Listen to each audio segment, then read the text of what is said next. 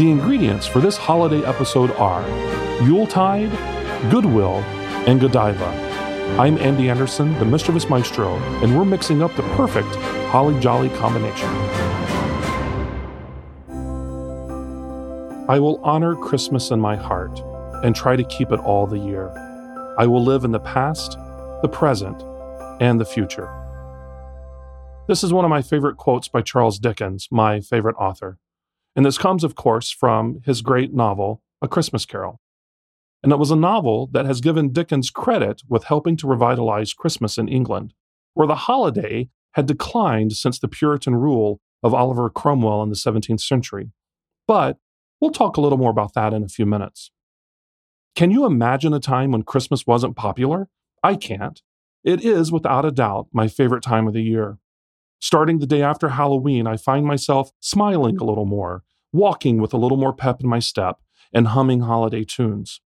I go to the stores just to look at their holiday displays, and then I go back every week to see how it's changed and see what they've added. The holidays were a very special time in my family. My parents decorated the house inside and out. My father would drag us all outside sometime in the late night to see the house all lit up. And I remember thinking that this must be how everyone celebrates the holidays. My beautiful mother would make fudge and other yummy goodies and spread them among the house. There always seemed to be people popping by. And then Christmas Eve would finally arrive. My sister and I spent most of the day running amok, buzzed from all the sugar we had been consuming. And, just like clockwork, Santa would arrive. Our normally semi-quiet home would change into a full-on ruckus, with the sound of wrapping paper being ripped, echoing through our living room. And of course, there was always music playing in the background. So about that whole decline of Christmas thing that I talked about earlier, let's have a cocktail first, and then we'll dive into that.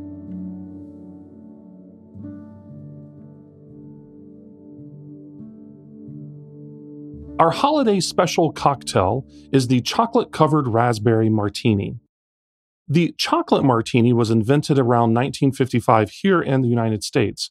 It's a recent invention in comparison to other martinis, and it was created by none other than the legendary film stars of Hollywood, Rock Hudson and Elizabeth Taylor, when they happened to come together during the making of the film Giant in Marfa, Texas. Both were great friends and lovers of chocolate drinks and martinis, and incidentally, one night during a party, they created the chocolate martini by mixing chocolate syrup and a chocolate liqueur with a vodka martini. The incredibly tasty drink attained a high popularity in America. So here's what you need. For this version of the raspberry chocolate martini, we are using Godiva chocolate liqueur, creme de cacao, raspberry vodka, heavy cream, and that's all you need, plus your cocktail shaker and a martini glass. Also, as a side note, if you don't want a raspberry chocolate martini, if you want just a regular chocolate martini, substitute the raspberry vodka for just a vanilla vodka. Then you've got just a regular chocolate martini. But tonight, we're making a chocolate-covered raspberry martini. So here's what you do. You start by putting ice in a cocktail shaker, and to that, add 1.5 ounces of the Godiva chocolate liqueur,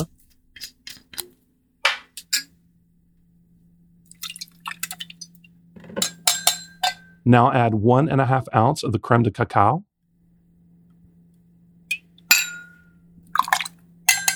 Now add 0.5 ounce of raspberry vodka.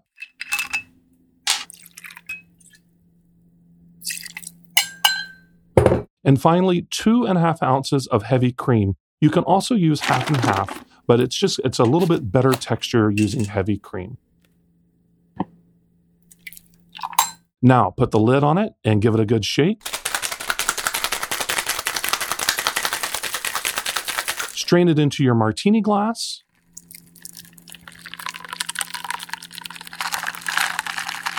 Garnish with a fresh raspberry.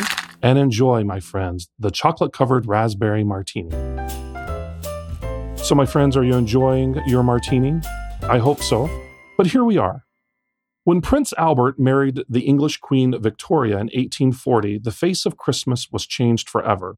For centuries, several religious denominations and movements, such as the Protestant Reformation and Puritanism, had condemned and sometimes even abolished Christmas celebrations as pagan traditions. But when Prince Albert married Queen Victoria, he brought with him German customs. One such custom was the celebration of Yule, or Yuletide, a winter festival that emerged from an ancient German pagan religious festival. The customs and pageantry of Yuletide were mixed with the English celebration of Christmas. Christmas was now reinvented and included elements such as the evergreen tree, greenery, exchanging gifts, caroling, and Christmas cards. This repopularization of Christmas was also reflected in the music. The middle 30 years of the 1800s, from about 1838 to 1868, brought us our first surge of new Christmas tunes, including Silent Night, Joy to the World, Hark the Herald Angels Sing, It Came Upon a Midnight Clear, O Holy Night, Angels We Have Heard on High, We Three Kings of Orient Are, Jingle Bells, believe it or not, that was written in 1850, Up on the Housetop, around 1860, What Child Is This?, O Little Town of Bethlehem, Away in a Manger, and Jolly Old St. Nicholas.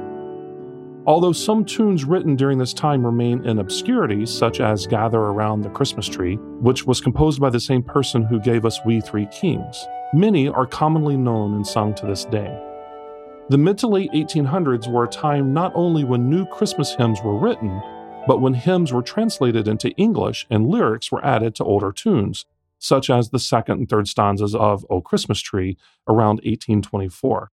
In 1871, 3 tunes that were centuries old were rearranged and reintroduced into the public. The First Noel from the 13th century, God Rest Ye Merry Gentlemen from the 16th century, and Here We Come a-Caroling from the 17th century. Why so many in a single year? 1871 was the year that Sir John Stainer published the collection Christmas Carols New and Old, which included many of his own arrangements, and it was one of the first collections of Christmas carols that was published. But what about Christmas and opera? After all, this is a podcast about opera, isn't it? Christmas operas first appeared in the early 17th century. Opera was still a very new art form, and the operas were based on stories of the Nativity. Secular theatrical works were banned during the season of Advent. However, by the mid-19th century, the ban had been lifted, and operas were now being composed based on secular themes, such as Santa Claus. Side note, there are at least 9 Christmas operas based on Charles Dickens' novella, A Christmas Carol, including one in German and one in Italian. I had the pleasure of doing one several years ago called A Gilbert and Sullivan Christmas Carol. The music was all Gilbert and Sullivan, with the words stripped away, and the text to The Christmas Carol added in. One of the funny moments was the Ghost of Christmas Present singing, I am the very model of a modern supernatural. Some of the most famous operas based on Christmas themes are Menotti's A Mall and the Night Visitors, which was commissioned by NBC, and it was performed by the NBC Opera Theater on December the 24th, 1951, at NBC Studio 8H in Rockefeller Center. It was broadcast live around the world, and it was the first opera specifically composed for television in America.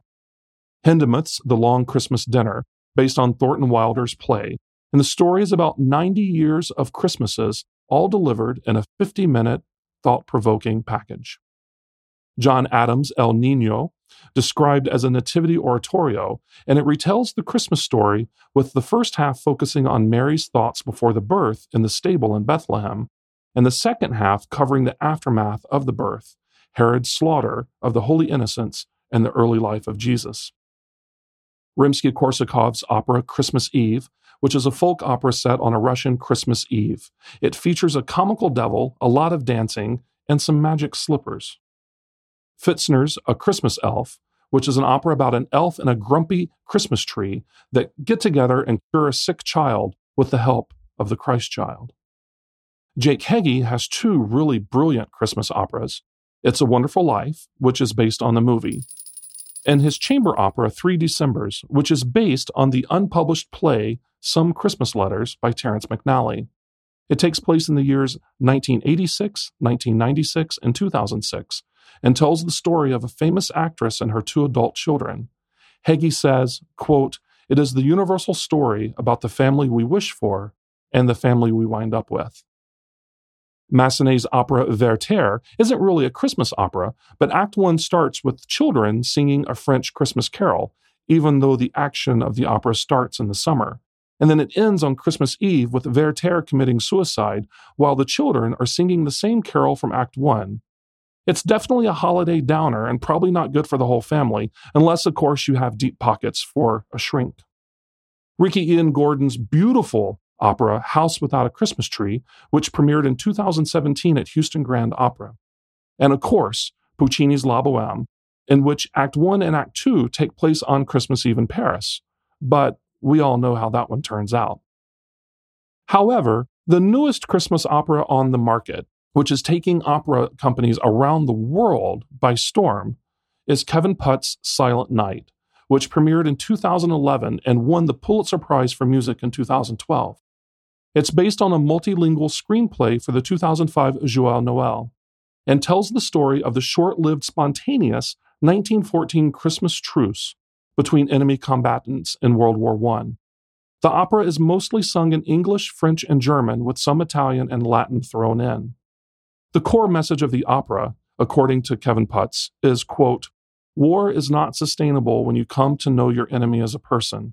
When you see that the person you might be shooting has a child or a wife, or has this life at home, and they're just not the enemy, then it becomes very difficult, if not impossible, to sustain war." A few years ago, on the 100th anniversary of the 1914 Christmas truce, Hershey's Chocolate had a beautiful commercial running during the holidays, loosely based on the same message. Side note, since we're talking about Silent Night, the classic carol Silent Night was first performed on Christmas Eve in 1818, and it was composed by Franz Xavier Gruber for the guitar. Why for the guitar? Because the church's pipe organ was broken. The text is from 1816. Father Joseph Moore was inspired to write the words after being called to travel through a rough snowstorm to bless the newly born baby of a poor parishioner. It was translated into English in 1863. Even though this is an opera podcast, you can't talk about holiday music without talking about contemporary holiday music. It's everywhere. The morning after Halloween, it starts playing at all the stores. It always seems to pop up at about the same time as the decorations and displays at some of the major box stores. Coincidence? I think not. But I'm not complaining about it. I love it. And as I said before, the holidays are the most wonderful time of the year. In fact, I'm pretty sure there's a song about that, right? Speaking of that song, have you ever wondered what some of the lyrics were about? Let's explore a few of our most popular holiday hits and see what they really are about. Did you know that there's a line in Andy Williams' classic tune, The Most Wonderful Time of the Year, that harkens back to a time in England when Christmas had waned in popularity? Of course you already knew that because I talked about it at the beginning of the episode and I know you were paying attention. However, Andy Williams sings about scary ghost stories, a tradition tied to Christmas connections to winter solstice and the Germanic festival of Yule. Today, we think of ghost stories as a topic for Halloween, but in Europe, tales of the spooky and supernatural were a part of Christmas celebrations dating back to medieval times. In 1843, the most famous Christmas ghost story of them all, Charles Dickens' Christmas Carol, was published. The third most played holiday song of the last 50 years, according to the American Society of Composers, Authors, and Publishers, is Winter Wonderland. And Winter Wonderland was born in the same town as your favorite childhood waiting room diversion. Its lyrics were inspired by a snowy stroll through a park in the small Poconos town of Honesdale, Pennsylvania, just a few blocks from the building where the children's magazine Highlights would be launched 12 years later. In the 83 years since its publication, Winter Wonderland has been recorded by more than 70 artists. Its chorus has also been co-opted by the chant-loving supporters of the English soccer team Newcastle United, but of course they changed the words. Oh, did you wonder what that first two of the most popular Christmas songs were? Santa Claus is Coming to Town and Have Yourself a Merry Little Christmas. The song we know today as Carol of the Bells is an early 20th century composition based on a Ukrainian folk chant celebrating the upcoming spring. Bells didn't come into the picture, nor did Christmas for that matter, until an American choir director heard the song and published it with his own lyrics in the 1930s. As the 1960s came to an end, the Beatles broke up and his solo career took off, Activism became just as much a part of John Lennon's life as music. After the success of his peace-seeking single Imagine in 1971, Lennon told one biographer he had learned that, quote, a little honey helped the political message go down easily. That Christmas season, he took the same approach to spreading peace through another catchy song. Taking the optimistic message of War is Over advertising campaign that they had sponsored 2 years earlier, John Lennon and his wife, Yoko Ono, wrote and recorded Happy Christmas, War is Over with the Harlem Community Choir. Side note, in December 1969, in the middle of the Beatles' horrible breakup, Lennon played a concert, Peace for Christmas, in London to launch the War is Over campaign. Lennon had asked Eric Clapton and his former Beatles bandmate George Harrison to join them.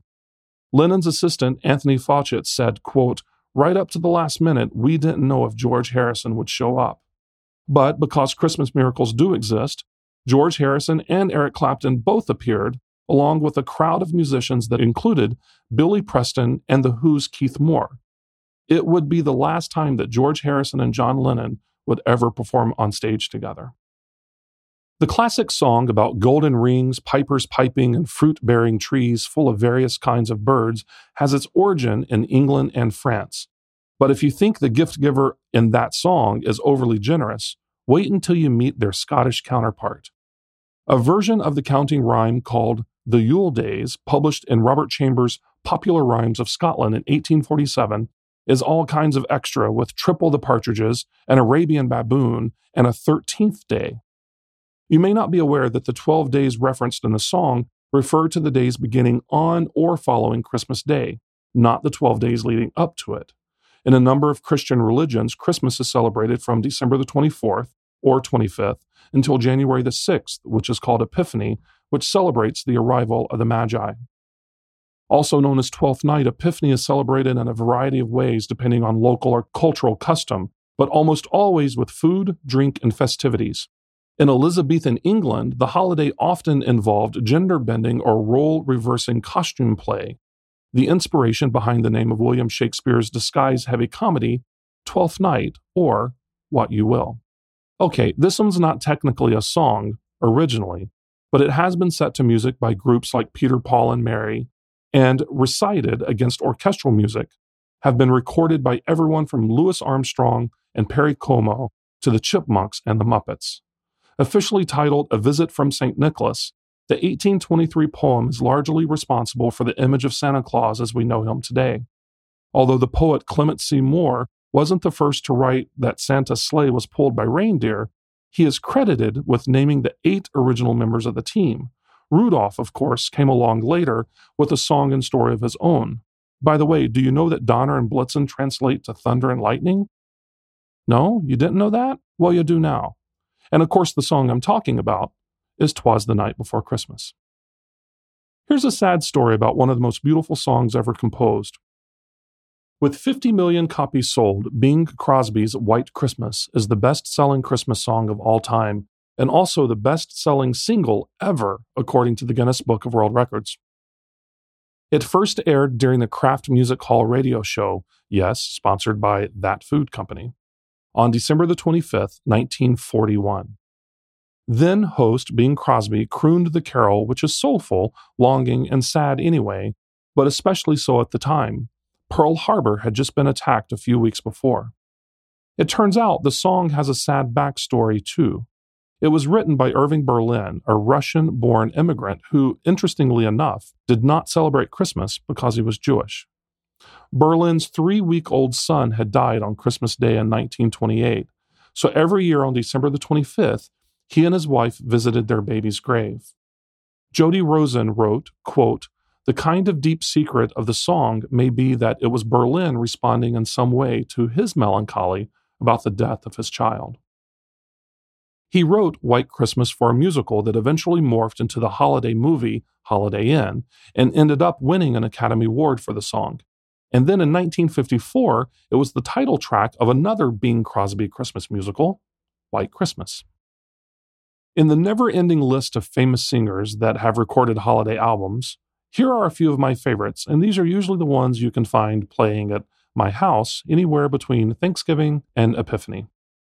The Christmas albums of Frank Sinatra, Neil Diamond, Bette Midler, Bing Crosby, Elvis Presley, who, by the way, holds the record for the number one selling holiday album of all time with 10 million copies.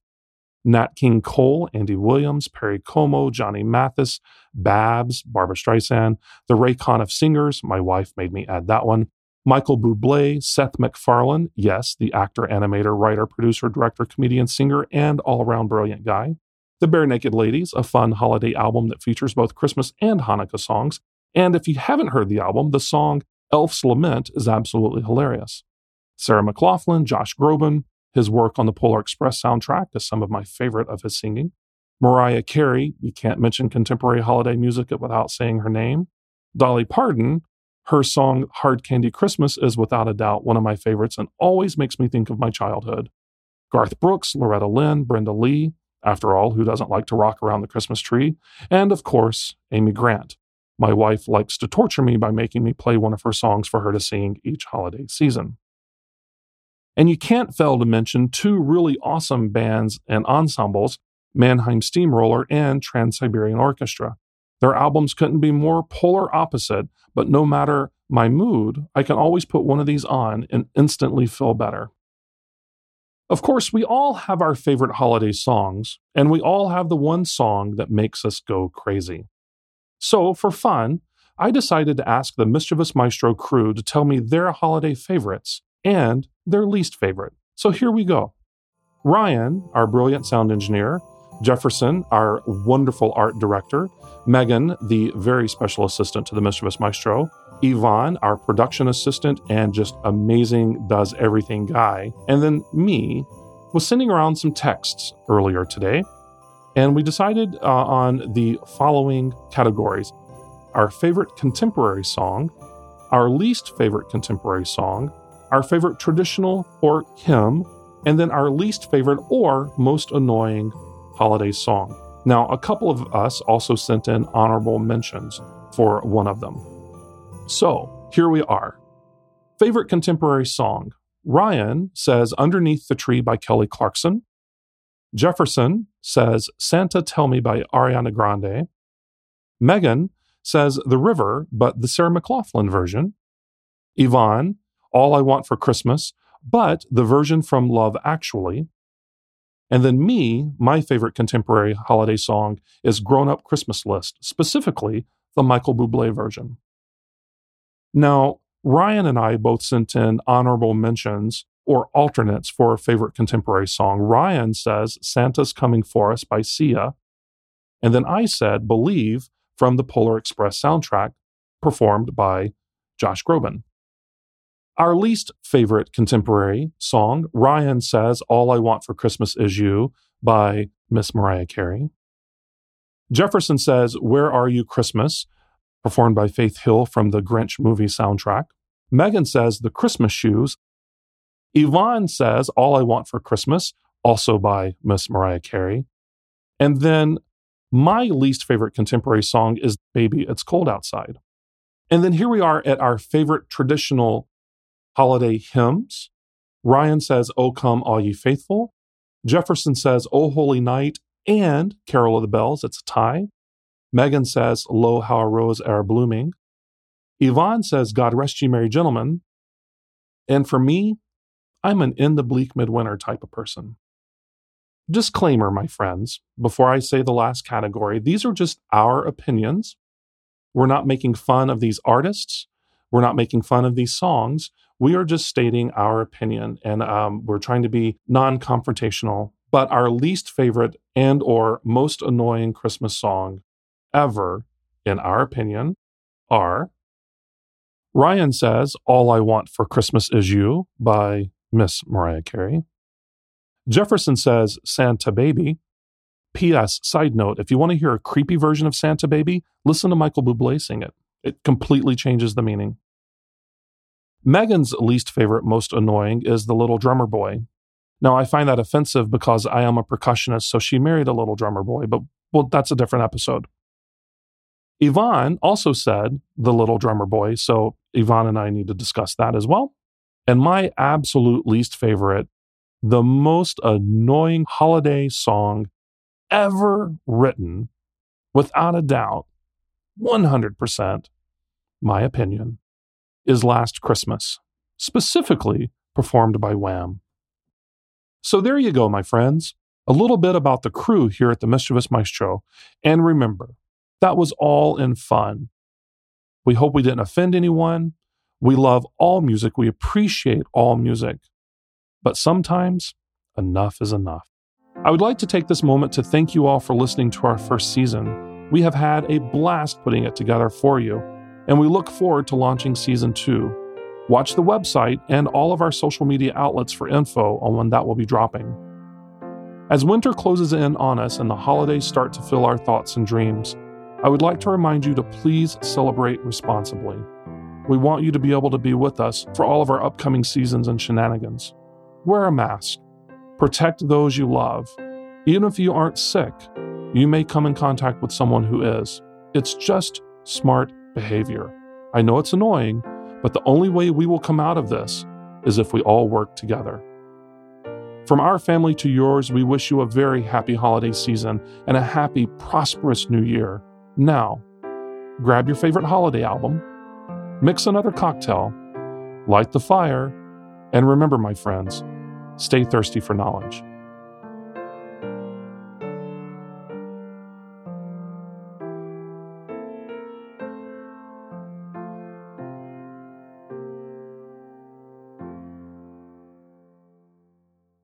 The Mischievous Maestro podcast was researched and written by me, Andy Anderson. Recording engineer and co-producer is Ryan Hall. Art director and co-producer is Jefferson Ridenauer. Very personal assistant to the Mischievous Maestro and co-producer is Megan King. Production assistant, co-producer, and all-around great guy is Yvonne Khanum. Publicist for Andy Anderson is Jonathan Blaylock. Don't forget to subscribe on your favorite platform to get all of the upcoming episodes with exciting drinks. To learn more about the Mischievous Maestro and for the drink recipes, don't forget to visit our website, themischievousmaestro.com, and follow me on Facebook, Twitter, and Instagram. The Mischievous Maestro is so much more than a podcast, it's a lifestyle.